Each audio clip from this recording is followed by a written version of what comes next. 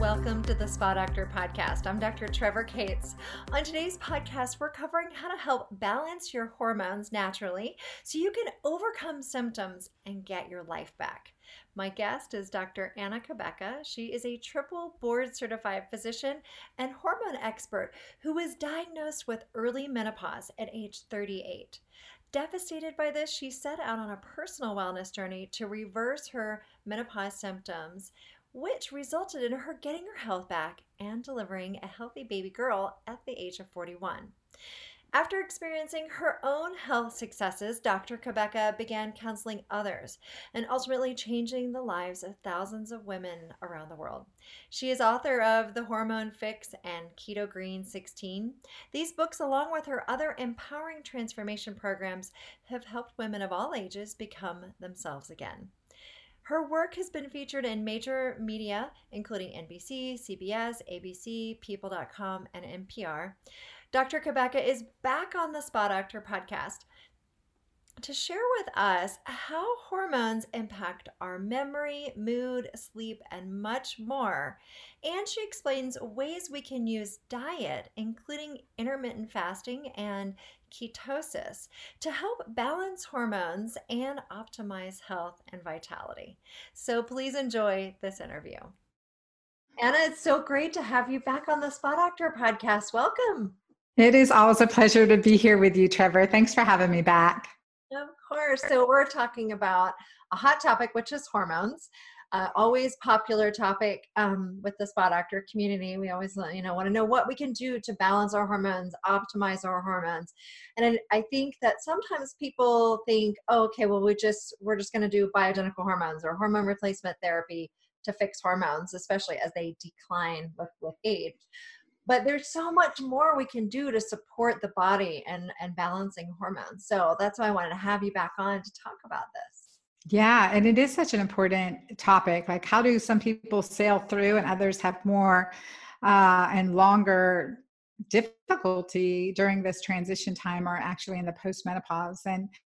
And how I say it takes more than hormones to fix our hormones. That is so true. If that wasn't the case, everyone on thyroid meds would be thin, but we know that's not the case. So we really have to look at what are the therapeutic ways that we can improve our transition through menopause and certainly maintain the highest quality of life, the best immune system, right? The strength and resilience that we need at every age, but especially as we get older, so that we live that quality of life that we've worked so hard to do. Absolutely. And that misbelief that we have to suffer and struggle as we age, and we have to feel tired or just struggle with, be more overweight or all these things. It's not true. That there's so much we can do to optimize our health so that we can age gracefully and enjoy the quality of life you're talking about. So what are some of the things that you think are really fundamental to help balance hormones? So definitely there are like several factors. So I call it then that are combined into what I call my keto green way of doing things.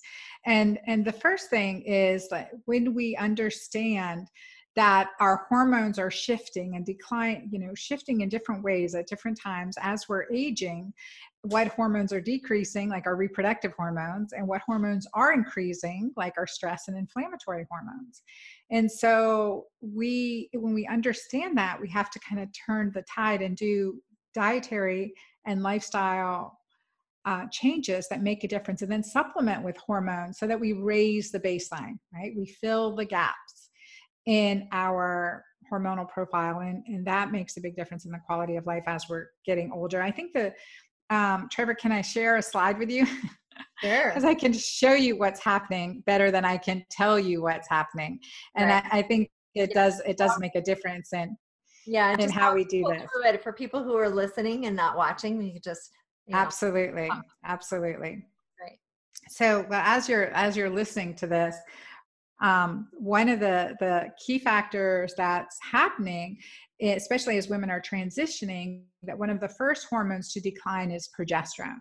So progesterone is a neuroprotective hormone. It's a neuroprotective hormone. It's important for our nervous system, for our brain, for our moods, for our relaxation, for our bone, our breast, our sexuality. I mean, this is a really important hormone.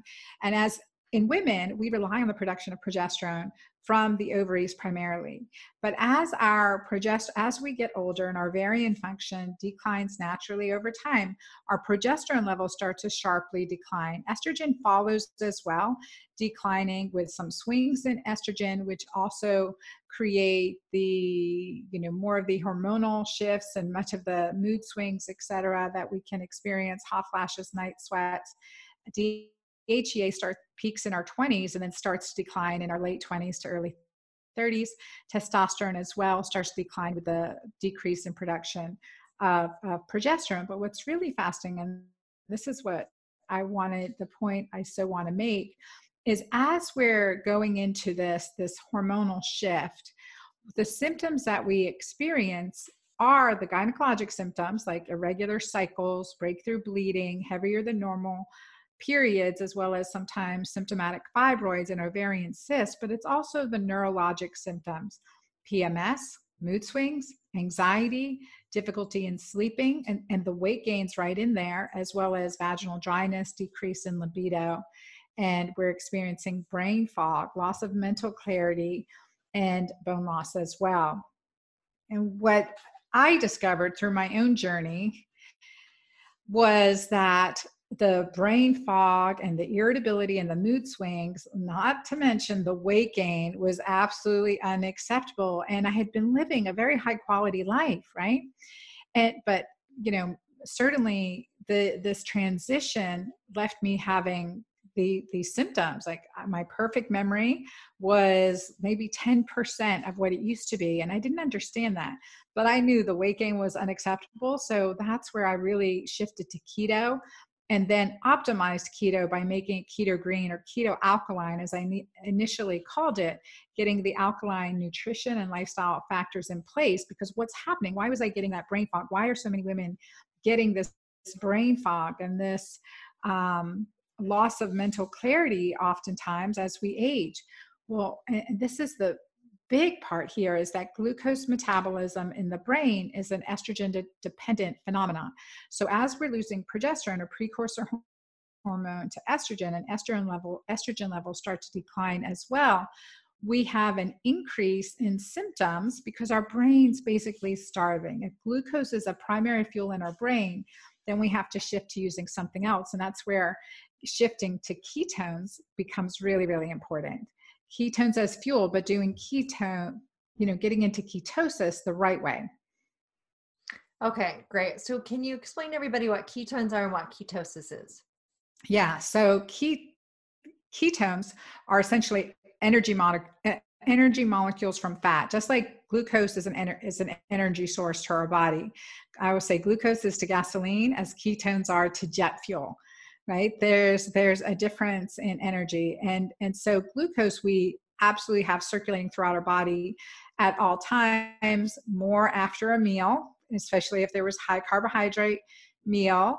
We can have peaks and valleys in glucose as an energy fuel, but ketones are derived from fat, either fat we're ingesting or there are fat stores. And frankly, we want to use our fat stores as much as possible.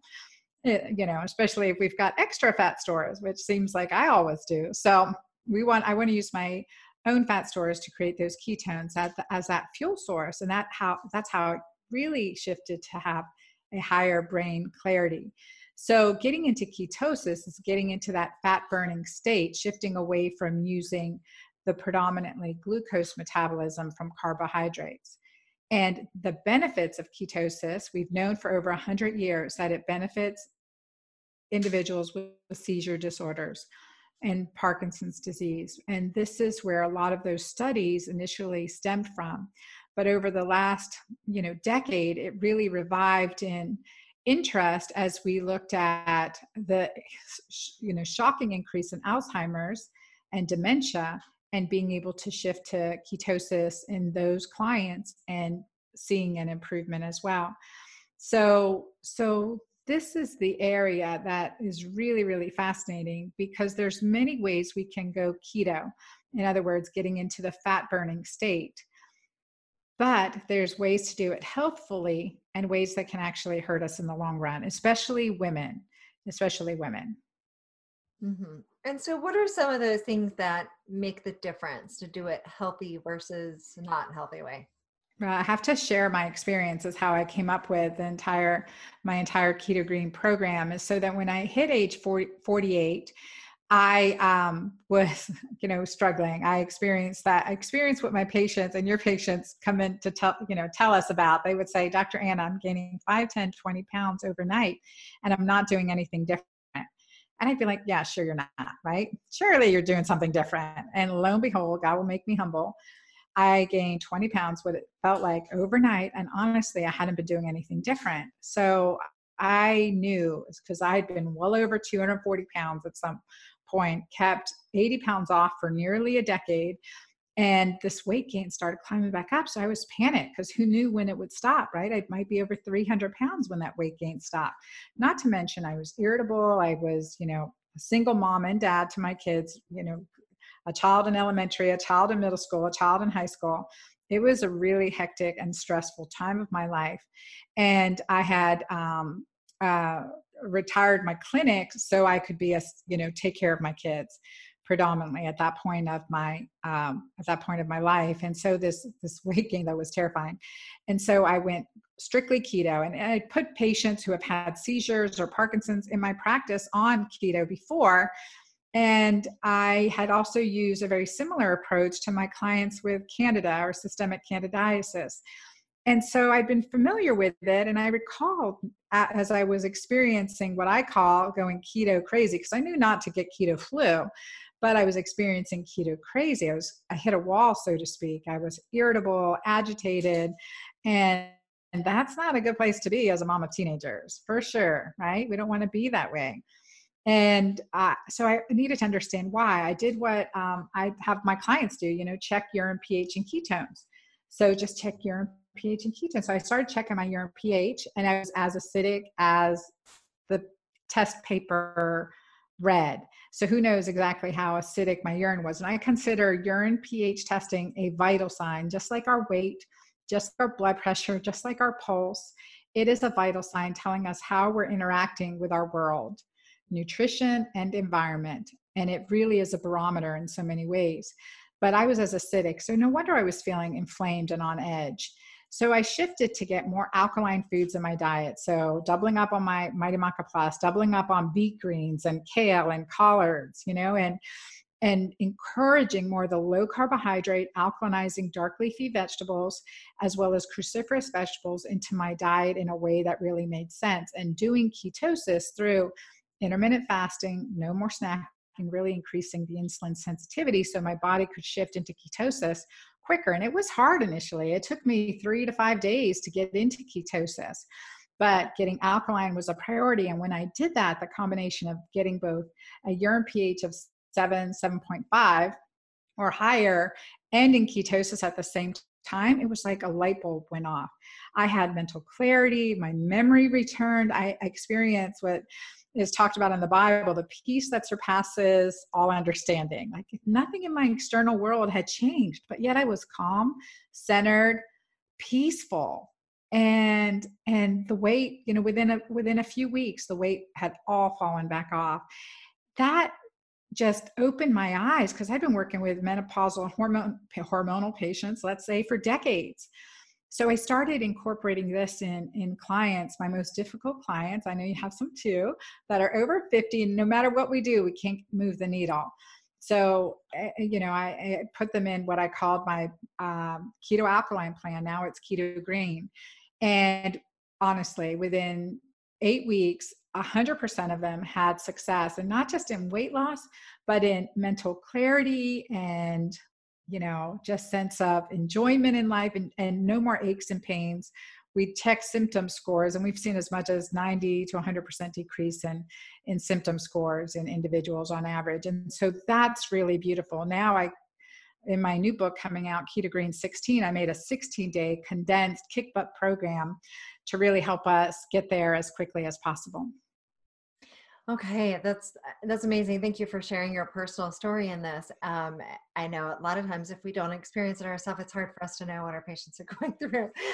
So I thank you for sharing that, and for being willing to adjust the way that you work with your patients to realize what's best for them too. So tell us more about intermittent fasting and how that plays into this, because I know it's really popular right now to talk about fasting and intermittent fasting.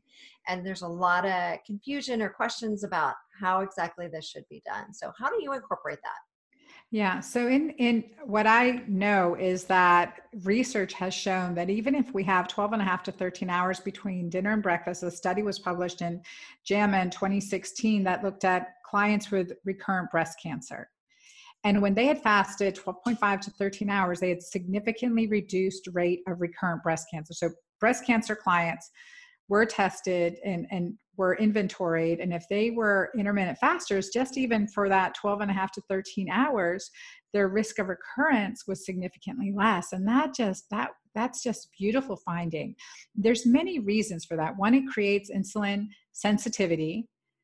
So we become more insulin sensitive, which decreases inflammation in our body, decreases circulating glucose, and also improves, certainly improves our cardiovascular panel and inflammatory markers all the way around. So insulin sensitivity is critical. As physicians, this is something every patient knows. We've asked you as a doctor, we've said, okay, go get fasting blood work in the morning, at least 12 hours between dinner and breakfast. Why 12 hours? Because honestly, it takes that long to really get to your baseline. It's not 2 hours, not 4 hours, it's 12 hours. And from wearing a continuous blood sugar monitor, sometimes, clients will find that maybe it's even longer for them, depending on how insulin resistant they are. It can be even longer to get to a steady state baseline level of glucose, which is fascinating. So with my program, I do 16 hours. I push us up to 16 hours, start at 12, move to 13, go up. Don't just cold turkey into it. Like every other exercise, it takes time. Every other exercise, it takes time. Muscles need to be encouraged. And fasting is a muscle. Think of it as a muscle that you're exercising. So with the duration increasing for us in Keto Green, 16 to 16 hours can really make a difference. It turns on autophagy. The longer we fast, the more likely we are to turn on a system called autophagy, which is our body's own caretaking system. Like dust, get rid of the bad, remove the old, and restore the new to help kind of regenerate our own cell health. And that's where intermittent fasting comes through. My program's different, Trevor, because it's not just about the intermittent fasting, it's also about no snacking. So I don't believe in these feeding windows, at least not for women. Men have 10 times as much testosterone as women, but we need to maintain insulin sensitivity to have a higher quality of life. We have almost 2.6 times the risk of men, well, definitely double the risk of men for Alzheimer's.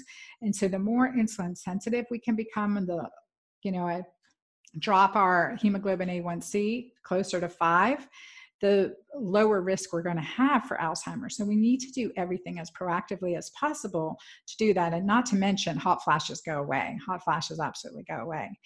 So that's an added bonus. But that's the reason why I, encourage people to alkalinize first thing in the morning when you get up. So a quick shot of an alkalinizer, tall glass of alkaline water, and then break fast. If we're doing a 16-hour, say that's eat by 6, definitely by 7 p.m. in the evening, break fast between 10 and 11 a.m. And, let that be your lunch. Let that be that healthy meal. You're breaking fast with healthy fats, fiber, and quality protein. So, and then wait till dinner, wait till your supper to eat another keto green meal. And I kind of go over that in my program. We actually created a keto calculator too. So individuals, you got to take this yourself. Let me know how you like it and what your results are. But it's a keto calculator. So it's at dranna.com/keto calc, and you'll have a link for it. But it is where you can measure out your macros based on your quality, based on your size, based on your activity level, and whether you want to lose, gain, or maintain weight. And it will show you a keto green day. So what does that look like for you in a keto green day? How do you alkalinize in the morning? How do you, break fast with what a keto green meal look like for you based on your macros and caloric needs to a degree? And it gives you a visual of what that looks like. And, I'm a visual person, so I wanted to create these bonuses to really help people see how easy it is to live keto green and get that visual so we can incorporate it into our life. That's nice. And it sounds like it's a way to kind of help adjust and tweak it for your own needs. Is that true? Yeah. Yes. Yeah, absolutely. Great. So you mentioned hemoglobin A1C. Just for people who are not familiar what that is, can you explain that? And is it something you think everyone should be tested for? And if so, how often? Yeah, I absolutely think it is one of those markers we all need to watch. That's one of my primary things. I want people to know, like, they know their number, their weight on the scale. I want them to know their hemoglobin A1C. And so I really, it doesn't matter how old you are. It's a good idea to get it. Certainly if we're over 30, we should at least start looking at it. And depending on what the number is, monitor it regularly.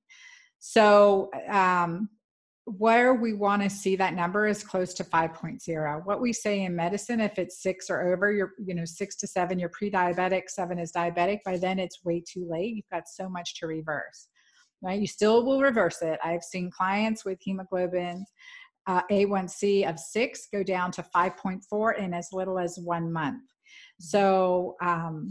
And that's soon to check, but she's a physician and she was monitoring regularly, and she'd been at 6.0 for 10 years, despite doing everything she could do, exercise. And so within 1 month going keto green, she shifted it from 6 to 5.4. I mean, that's a huge difference for anyone listening. To move it 0.1 percentage point is a huge improvement. So we know that we certainly want to get it below 5.3. So as close to 5.0 as possible. But definitely below 5.3. What the research shows is that when we are above 5.3, every point above 5.3, like 5.4, 5.5, et cetera, increases our risk of Alzheimer's exponentially. So that's a big eye-opening, result. I mean, that is really an eye-opener, because this is something that we do have so much control over. Mm-hmm. And so hemoglobin A1C, for people who aren't familiar with it, it's your blood sugar over a period of time, rather than just getting like a fasting blood sugar that just tells you that moment in time when your blood is drawn. But hemoglobin A1C gives us an idea of how it is over a period of time, right? And that's what, about a month? 2 months typically 2 months. So to see a change in 1 month is surprising. That's why I was surprised to hear you say that. Okay, well, interesting, because I guess it is 2 months, so you could even perhaps change it within a month. Yes. To know. And I think, like you said, the frequency of testing. So if we're above 5.3, I think we really want to look certainly every 3 months so we can see that number go down. We want to see that improve. And again, it doesn't matter. I've had clients in their 80s. We can see improvements in that number, and it does make a difference. Mm-hmm. Okay, great. That's a really important one. Let's talk about the immune system for a little bit. And there's been so much concern about the coronavirus, and of course just in general, we want to keep our immune system strong, no matter what, whether it's a new virus or it's the typical flu that is coming through. As we get older, we also are at higher risk for complications associated with any kind of infection, right? And so we want to keep our immune system strong. And people may not realize the connection between our hormones and our immune system. So can you shed some light on that? Yes, definitely. Every single one of our hormones has a role on our immune system. Certain ones that can build it up, and others that can tear it down. Progesterone, one of our the neuroendocrine hormone, this neuroprotective hormone, really helps support our immunity, and it makes a really big difference. When we are stressed, we deplete progesterone. And as we age, especially in women, it naturally declines. And so this is where I'm a really big fan of exogenous progesterone and even pregnenolone support, and something that I use in my patients. And it can make a big difference also for our immune system. But also in general too, DHEA, another very important hormone, is important. We know that's like a hormone of resilience. It's also taken down by stress. So it's a hormone produced by our adrenal glands and also testes in men and ovaries in women, but it is a marker of resilience. So checking our hormone levels as we get older is important, and doing the things naturally we can to improve our body's natural production. And I address this in my books because our nutrition, the way we nourish our body and our lifestyle impacts that. Because we talked about a hemoglobin A1C, that is, the more insulin resistant we get, the higher hemoglobin A1C gets. Well, just as we age, insulin starts to creep up anyway. So insulin interacts with testosterone, with progesterone, and with cortisol. In so many ways, this can affect our immune system and bring us down, right? It tears us down because it's a life-saving hormone. Same with cortisol. It's a catabolic hormone. It breaks us down. It is a life-saving hormone. We need it, but we have to bump out of the lifestyles and the dietary habits that increase or exacerbate insulin and cortisol.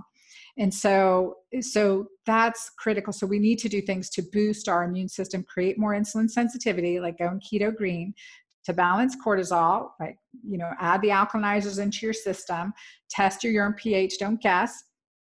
That makes a difference. So you're balancing cortisol, and that's all going to boost our immunity, because when we need it, when we are attacked by a virus, we are attacked by a bacteria, our immune system needs to respond. If it's on call all the time, our soldiers get tired. That's just the way it is. And sugar also puts our soldiers, our immune soldiers, into a comatose state, so to speak, for a time period, even after a can of soda. So we can't risk that anymore. We have to keep a strong guard, so to speak, in our immune system. So optimize our body's natural production of our resilient, beneficial and neuroprotective hormones, progesterone, DHEA, testosterone, and create a optimization of insulin. So creating a body that's more insulin sensitive, in other words, responds very quickly to glucose, tucks it away, and versus insulin resistant, where we need higher and higher levels of insulin to do the same thing, right? We don't need that. And then also creating a lifestyle through nutrition and meditation, getting out in nature, watching sunrises and sunsets, getting a good night's sleep. I mean, all these factors that help our body's circadian rhythm and cortisol. And that way we have a stronger immune system. And we certainly, you talk all the time about herbals and nutrients that can help promote a healthy adrenal status and immune system as well. Mm-hmm. Yeah, well, thank you for talking about that. I think it's so important for us to be thinking all the ways that we can support our immune system. So certainly having that be a part of it. So Anna, tell everybody where they can find your book and learn more about you. Well, thank you. At my website at dranna.com, like Dranna, DRANNA.com. Okay, great. Anna, thanks so much for coming on today and sharing your valuable information. Stay healthy, and we'll have to have you back on again sometime. Thank you, Trevor. Great to see you again. Thank y'all. I hope you enjoyed this interview today with Dr. Anna Cabeca. To learn more about her, you can go to thespadoctor.com, go to the podcast page with her interview, and you'll find all the information and links there. And while you're there at thespadoctor.com, I invite you to join the Spa Doctor community so you don't miss any of our upcoming shows and information. Also, if you haven't taken the skin quiz, I invite you to do so at theskinquiz.com. Find out what information your skin might be trying to tell you about your health and what you can do about it. Just go to theskinquiz.com. Also, I invite you to join us on social media. The Spa Doctor is on Facebook, Twitter, Instagram, YouTube, Pinterest. You can join the conversation there. And I'll see you next time on the Spa Doctor podcast.